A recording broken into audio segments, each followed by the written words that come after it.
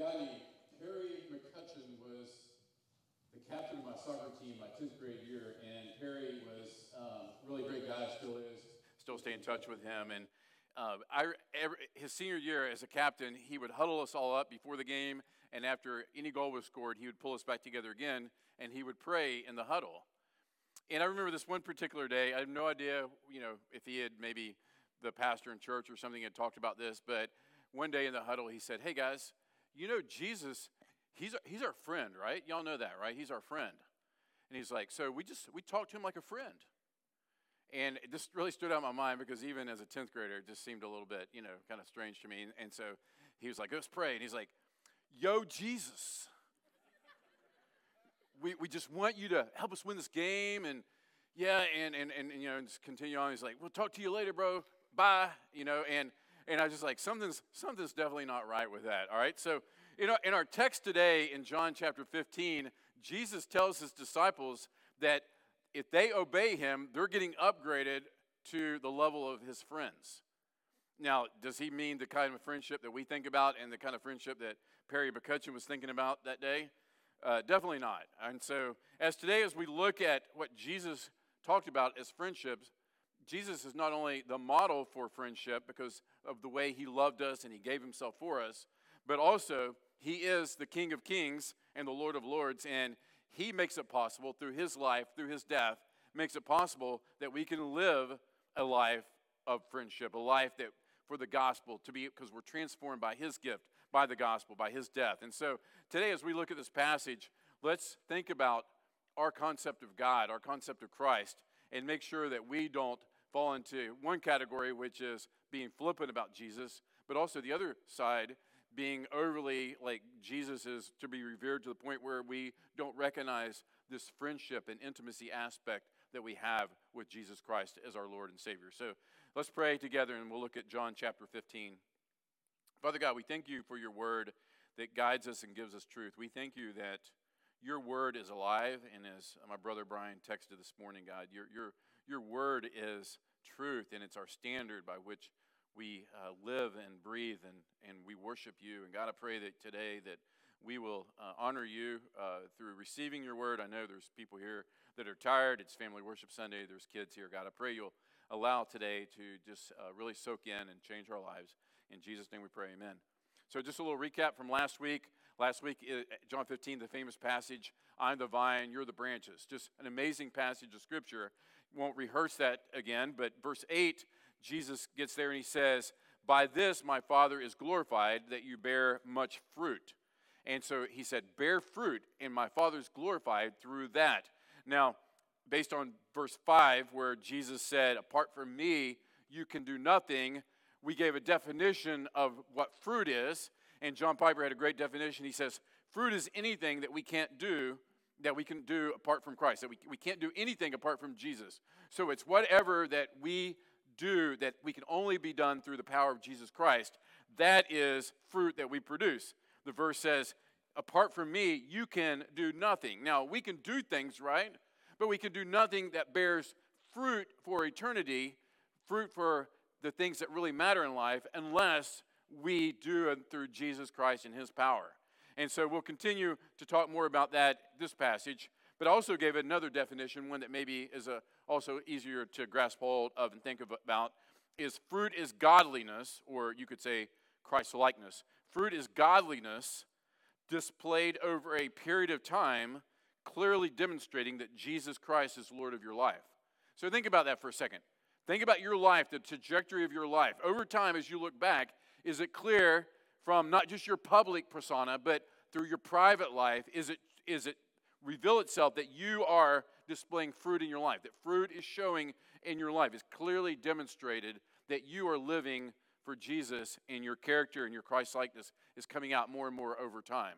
And so that's what Jesus gets at. He gets at the fact that we need to allow him to work and fruit to be produced in our life. So what does this look like? Well, I think we're really good at allowing theology and Scripture to rattle around into our head, and we think about it, but it really never comes out through our hands and feet. And this week in my quiet time, I do a group read through of the New Testament this year with some people, and we were reading in Luke 3, and this is John the Baptist talking to the crowds. And this isn't on the screen, I don't think. I'm just going to read the passage from, because this was my time with the Lord in John chapter 3, or I'm sorry, Luke chapter 3. And they said, what do we need to do to repent? And John said to them, he says, whoever has 2 tunics or coats is to share with one that has none. And whoever has food is to do likewise. And he says, tax collectors also, who came to be baptized, they said, teacher, what should we do? And he said to them, collect no more than you are authorized to. And even soldiers, Roman soldiers came to him, and they said, what do we need to do? And he said, do not extort money from anyone by threats or false accusations, but be content with your wages. And so I love this. John, this is pre-cross, pre-Jesus dying on the cross, but he points them to the fact that your character, your life must show that you are truly repenting and turning to God. Your life should bear fruit, and we can't just say, well, I need to go bear fruit. But John gives them very specifics. That's John the Baptist, and John, the Gospel of John, writer John, will give us very specifics today when we look at our text, but also into the Gospel or the Epistle of 1 John. And so, very specific that you live your life with character and integrity and honesty. These things are qualities that are fruit in your life, that show Christ's likeness in your life. And in our passage last week, we said that Jesus is more committed to you bearing fruit than you are. Jesus is more committed to seeing fruit produced in those who know him and have a union with him than you are. And proof of that is the pruning process that he talked about last week in our text, that he's going to prune off the branches and make them produce more and more fruit. And so when things happen in your life and in my life, don't think of these things as God being angry with you or God doing something to punish you. Look at this as pruning, that there's good happening in the life of a believer, so you'll flourish with more and more fruit. And so we pick up today in verse 9. So if you'll turn with me to verse 9, or you can follow along on the screen. It says, as the Father has loved me, so I have loved you. So he's telling the disciples, they're either in the upper room or they're walking to the garden at this point, probably passing through even some ancient vineyards, and this illustration is very obvious to Jesus. It's coming to his mind. He's seeing it. He's pointing out visually. And he points to the relationship between his Father and himself as the pattern of a relationship between him and his disciples. So he says, just like my Father has loved me, I'm loving you. And so he says next, he gives them a command. He says, abide in my love.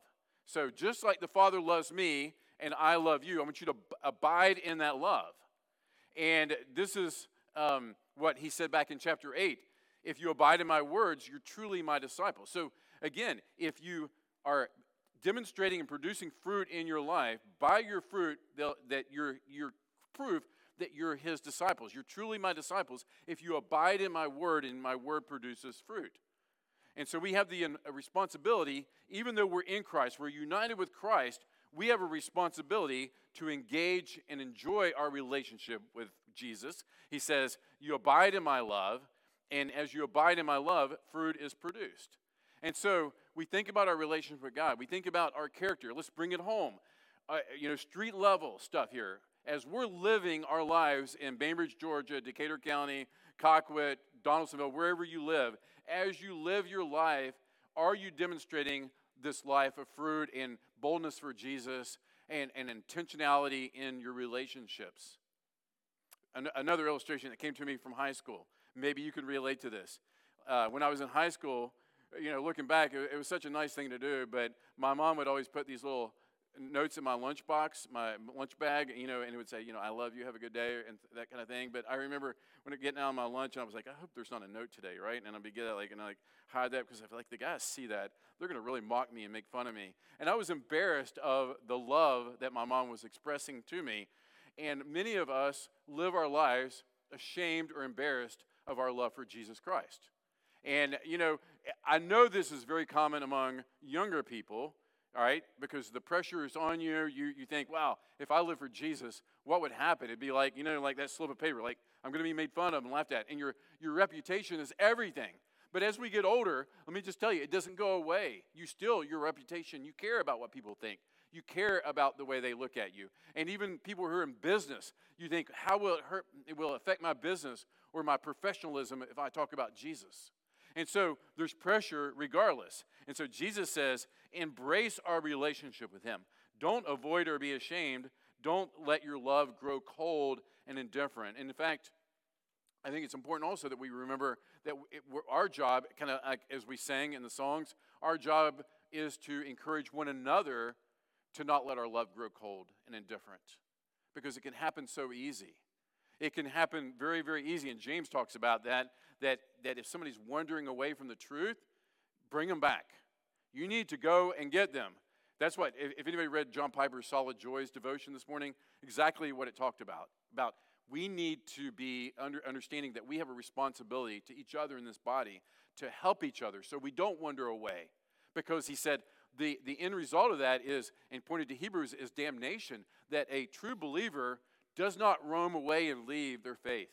A true believer stays and produces fruit. And so it's our job to look out for those who are potentially wandering away.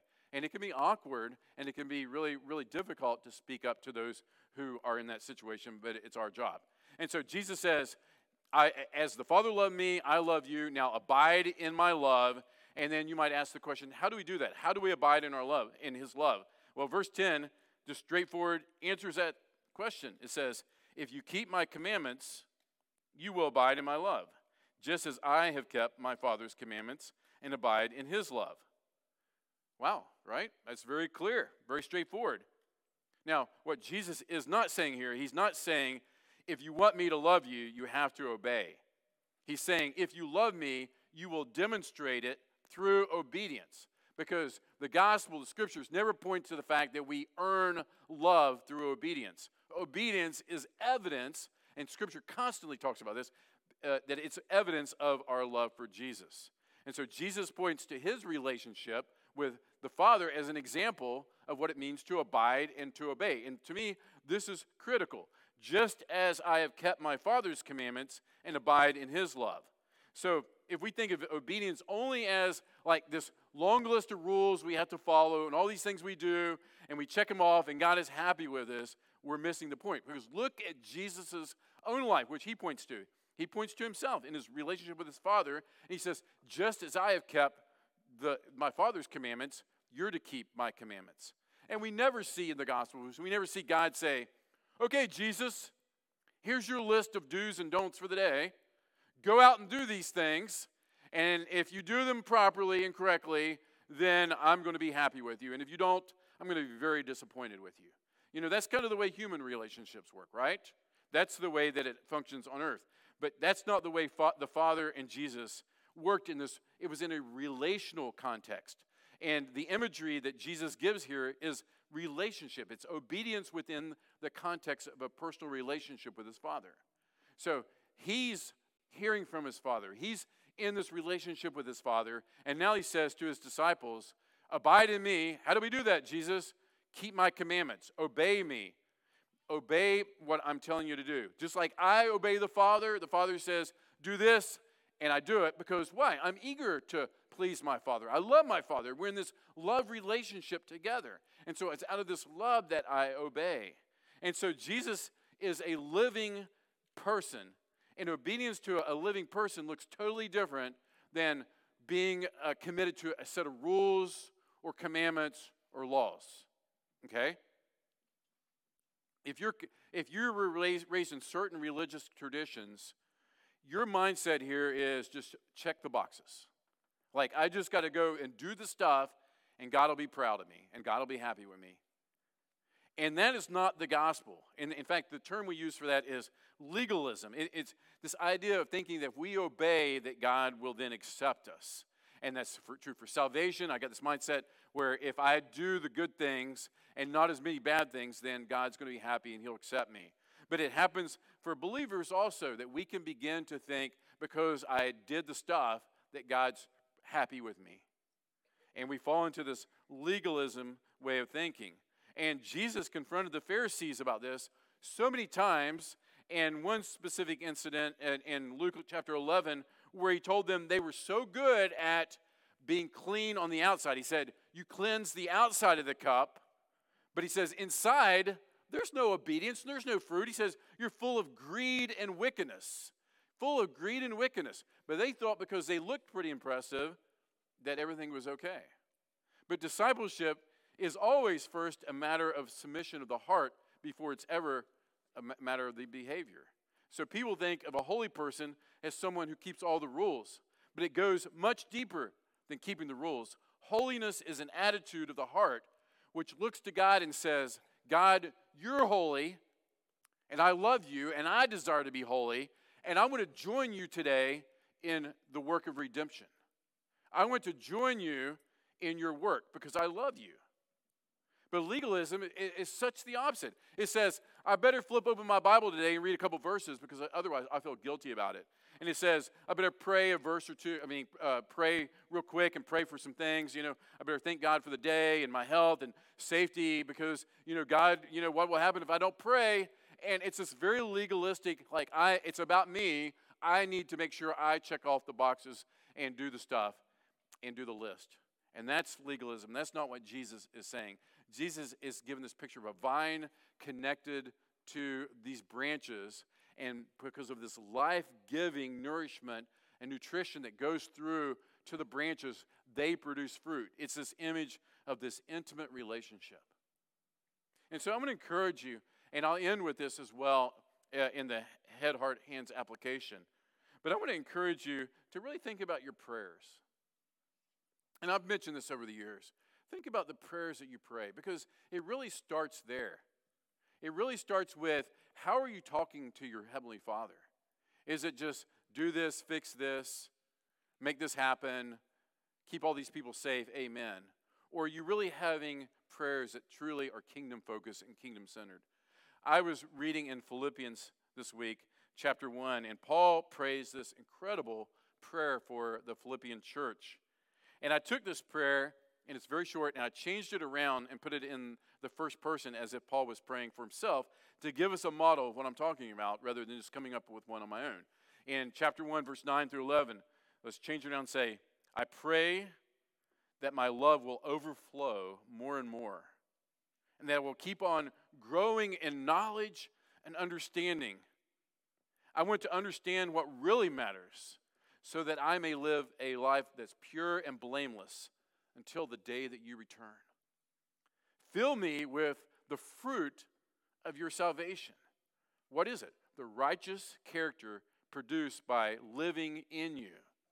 For only in this will you receive glory and praise.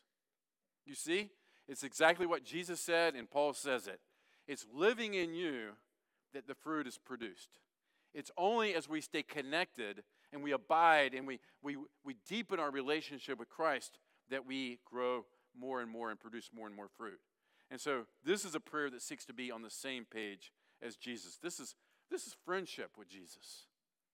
And this is how Jesus redefines his relationship with his disciples. Skip down to verse 14. It says, you are my friends, he tells his disciples. You are my friends if you do what I command you.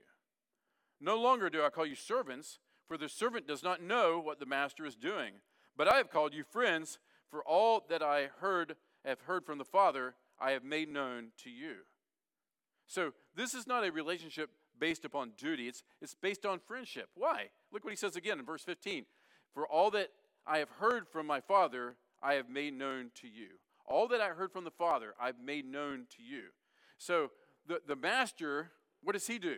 The master just tells the servants, go do this. All right? And he evaluates what they do based upon, did the job get done to the level that I told you to do it? I'll be happy if you did it correctly. I'll be angry if you didn't do it right. They don't know the inner workings of the business. Most of the time, servants just do what they're told to do.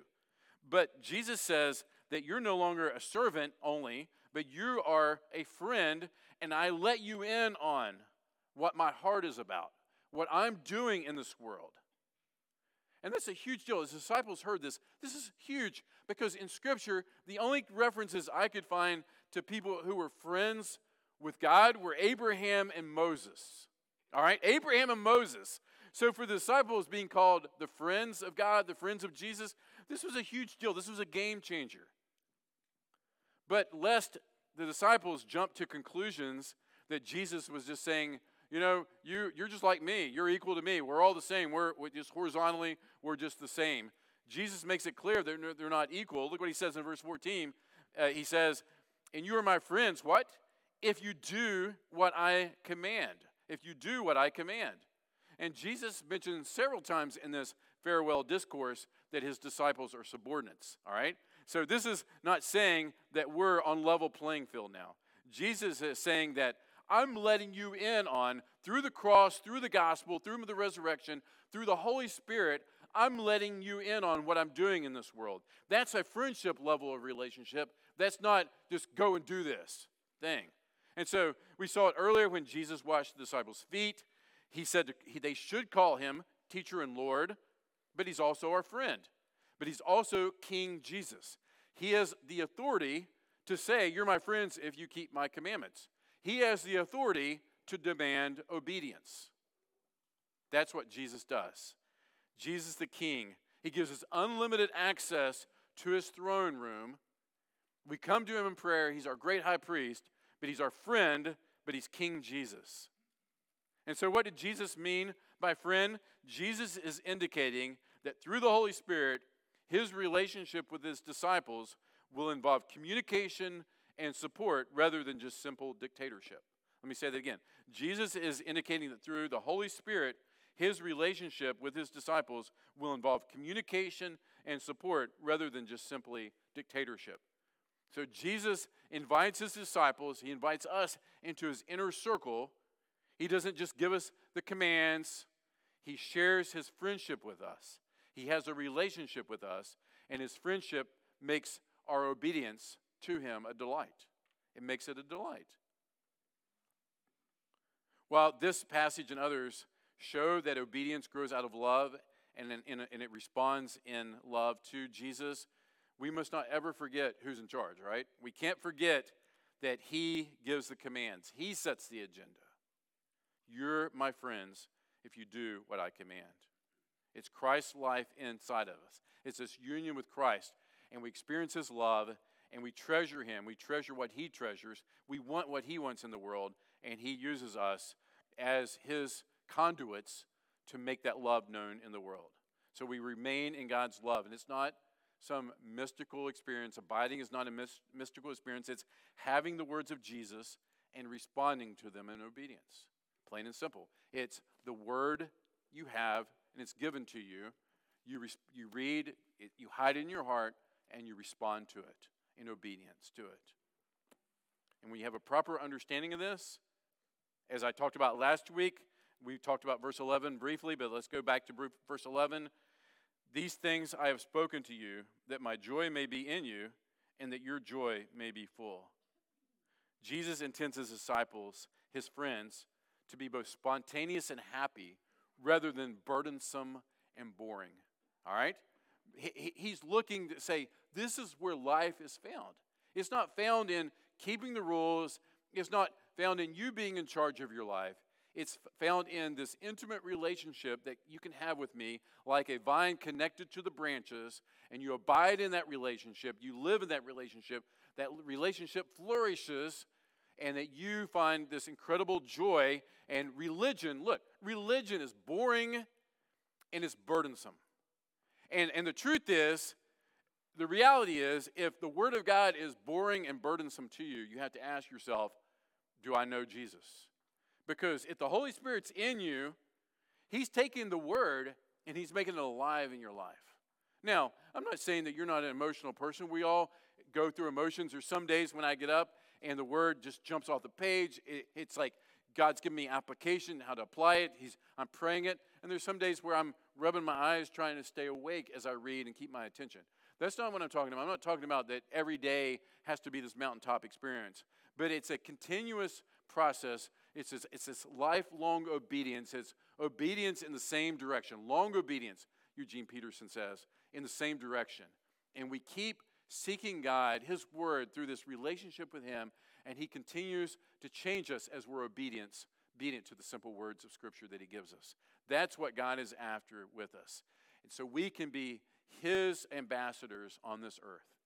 That's why he keeps us here. So we can bring glory to him through our obedience by making him known. And then he says, real specifically to the disciples in verse 12, he says, if you want to abide, obey my commandments. Now look at verse 12. Here's a commandment. Here's one of the things I'm commanding you. This is my commandment, that you love one another as I have loved you. Greater love has no one than this, and someone lay down his life for his friends. So Jesus commands us to love others as he loved us. He commands us to love others as he has loved us. Look, you can't command emotions, can you? Be happy. You do that to your kid. Be happy.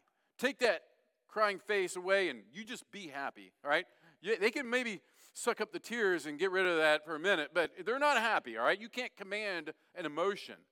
And so Jesus says, I want you to love. And so don't think of that as the world teaches love, as an emotion and something you got to work up to. If I'm going to love, Jerry, I've got to, really, just have this, bond with him, and I just got to really know him. No, Scripture says, do what's best for that person. Even if I don't feel it, if I don't even know you that well, it's my job as a believer, through Christ's power and his strength, to look out for the best for you. And right now in this moment, the best thing that I can give you is God's word, right? Because it's going to change your heart and bring you closer to God and point you to Jesus Christ. That's what you need. And in fact, all our relationships, that's what we need the most, is to be Jesus-centered and encourage holiness and follow him. But he says, love each other. So think very practically again. How can I love others? You pray for your K group.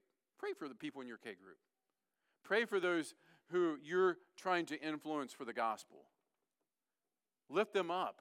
Depend. Remember, apart from me, you can do nothing. If you can do it on your own strength, then it's not God working through you, right? So it's a mindset. It says, if your word is going to go out through me today, then I need you. Because I can get up and do it. A few of y'all were at Lisa Martin's dad's funeral a few days ago, and just what an opportunity. I told her, thank you for giving me the opportunity to share the gospel with people in that room who needed to hear. Because it really, really was an opportunity where I saw that I could get up and do a funeral. I've done dozens and dozens of funerals. But it was one where I really had to pause and say, this is an opportunity for the gospel to go out in power and authority to people at one of the most vulnerable and open points of their life, which is through the death of a friend or a loved one.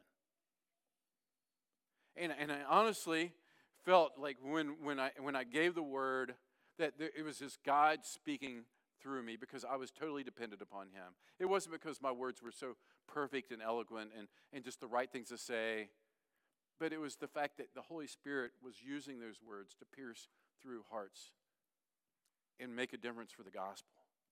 And we may never know if people responded or not. We may. But the truth is, God works in those situations, because I acknowledge, apart from you, God, I could do nothing here. Why can't we live that? I mean, you say, well, it's easy for you as a pastor because we don't do funerals. We don't stand up in front of people that need to hear the gospel. Yes, you do. Every single day you talk to people who need the gospel, who need Jesus. And so Jesus says we need to love, and love isn't an emotion that we feel. And he points specifically to this love for one another as this commandment. Because why? Just like was mentioned by Sean in the song we sang, by our love for one another, they'll know that you're my disciples. That we can't underestimate how strong the apologetic is of our love for one another. The defense of the gospel through our actions toward each other.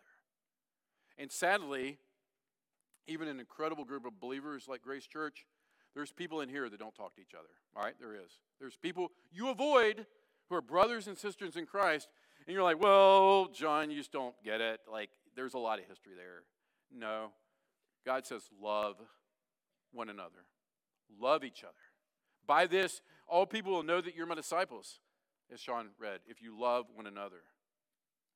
Did you know the early church, the reputation in the 1st and 2nd century was this incredible love. In fact, manuscripts that weren't biblical manuscripts were found where it was quoted as saying, "Behold how they, the Christians, they love one another." How much they love. And it drew people in because they saw there was something different, because they were connected to Jesus. And they were connected to that vine, and that fruit was being produced. And God still wants that today, not just in the 1st and 2nd century. Today, he wants to see that. And it's a battle. It's a battle with ourselves, because the DNA of sin, I say a lot, is selfishness. It's what do I want? What's good for me? What's good for my little clan, my little family? And it's always looking out for ourselves rather than love looking out what's best for the other person. So love is supernatural, and obeying this commandment is supernatural. At this point, I'm sure the disciples don't understand the extent to what Jesus is saying here. I doubt they get it. The cross is coming just in a few hours, and he's going to back up his words with his actions. Look at verse 13. It says, "Greater love has no one than this, than someone lay down his life for his friend." What a great standard, what an amazing standard, and the standard that the disciples are going to see from Jesus just in a few short hours. Sacrificial love. Sacrificial love by Jesus, giving of himself. A model of what friendship with another person looks like. You're my friend, and now I'm going to go and give my life for you. And he makes this possible for us to live this life of friendship because he's transformed our hearts by the Holy Spirit. And so we need the word every day. We need to nourish this relationship and abide. And as we abide in him and in this relationship, he gives us this incredible ability to love each other in a supernatural way that draws people in. John really brought it down to our zip code in 1 John 4:16 through 18, where he said, By this we know love, that he laid down his life for us. And we ought to lay our lives down for our brothers. And then he makes it real personal right here. But if anyone has the world's goods and sees his brother in need, yet closes his heart against him, how does God's love abide in him? Little children, let us not love in word or talk, but in deed and in truth. So he said, hey, love is practical. Love is a verb. Love's action. And it makes a difference in the body. We look out for one another. We're aware. We have an awareness of those around us and the needs that exist. Don't wait for people to come to you and tell you their need. Look out for those needs. In verse 16, skip back to verse 16, where we ended up. Jesus says, you did not choose me, but I chose you and appointed you. Just pause right there for a second. Where did this come from? Why does all of a sudden he tells his disciples, hey guys, remember, I chose you. You didn't choose me. I appointed you. Well, if you know the Gospels or you've been tracking with us through the book of John, the disciples are notorious that Jesus is saying, hey, deny yourself, take up your cross. He says, the first shall be last, the last shall be first, and all they're doing is thinking, what's in this for me, right? Like, how is this going to benefit us? Like, Jesus, when you take your throne, like, I want the right side and my brother wants the left side, right? That's the mindset of the disciples. It was prominence, power, all the things that the world loves, because they thought in their mindset, and they still at this point, they still don't fully get it. They know Jesus is Messiah at this point, but they don't realize he's going to the cross and suffer and die, even as clearly as he said it to them. And so they think Jesus is going to go into Jerusalem the next few days, and he's going to be put on the throne, he's going to rule, he's going to run the Romans out, and they're going to be friends with the king, right? They're buddies, they're friends. They're right there beside of him, right? They're going to rule in power. And he reminds them, he brings them back down to earth. Unless they get puffed up, hey guys, I chose you, all right? I appointed you. You didn't pick me, I picked you. And so God has chosen us to participate with him in this ministry we do on this earth, this reconciliation. Look at verse 16. He says that you should go and bear fruit, and that your fruit should abide, so that whatever you ask the Father in my name, he may give it to you. So again, the picture of Jesus and his disciples in relationship and all that's going to transpire in the next 72 hours. And Jesus is saying, look, you're going to turn and change this world. I picked you. I appointed you for this. I'm giving you the Spirit. Your life's going to be better off when I leave because of the power. And here's what I want you to do. I want you to remember that I chose you and I appointed you, and that you should go and bear fruit. And as you're bearing fruit, as you're producing, as you're doing this ministry of reconciliation, whatever you ask for in my name, I'm going to take care of it. Come to me. I'm your king. I'm your Lord. I'm your friend. Come to me. That person seems like impossible to reach, or that person over here that you should be loving and they're hard to love. Do you talk to Jesus about that? Do you say, Father, in your name, in the name of Jesus, I need help to love or to share because I can't do that on my own. Like when I see that person coming, like I want to run the other way. But you said, Jesus, that it's by our love for one another. And that includes me as well. And so I need to love. And so help me go and to bear fruit and show the character and the holiness that I should show. That's what Jesus invites us to. This union with Christ that we talked about. He's inviting you into this relationship if you don't know him. It's a wild ride to depend upon Jesus the way we live our lives. And look, the way the world is telling you to live your life, it ain't working so well, right?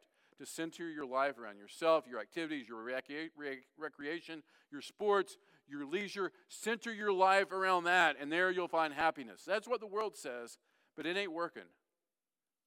Drug use, alcohol abuse, depression, suicide. These things are just outrageous statistics because it doesn't work. Christians, he's given us a mission. He's given us his person within us. He's given us the ministry of reconciliation, is what Paul says in 1 Corinthians. And so it should humble us that we're his friends, that we've been invited into this mission, and it should just make us so overjoyed that he's there with us to help us bear fruit.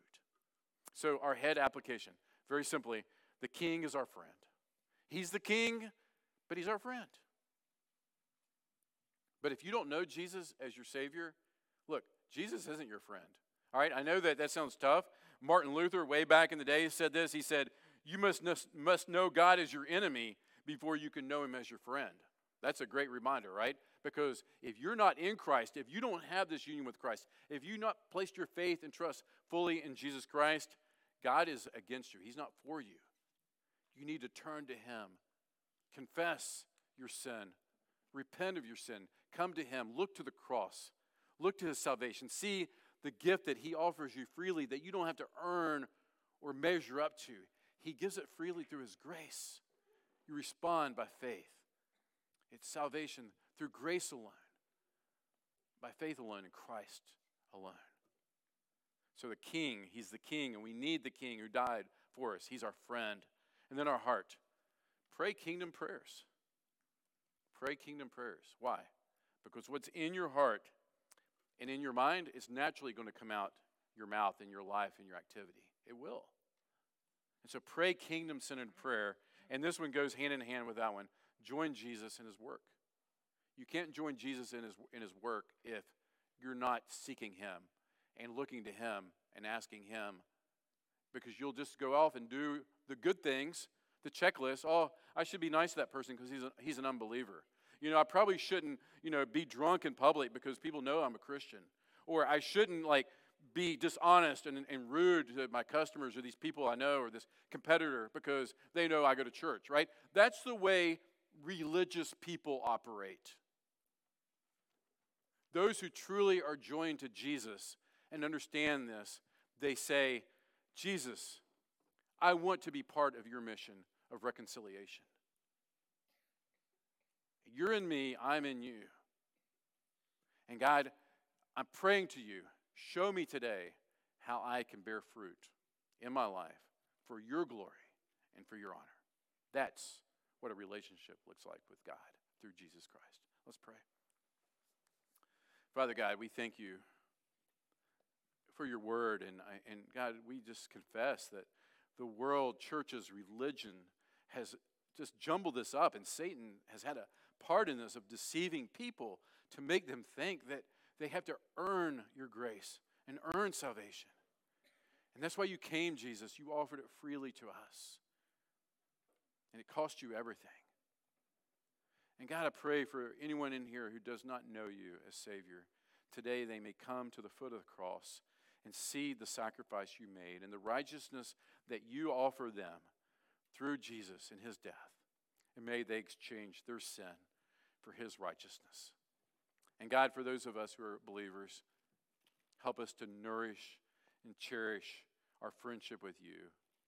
Help us to obey you out of a heart of gratitude, out of a heart of intimacy with you, that we know you and we want to be on the same page with you, working because we're connected to you.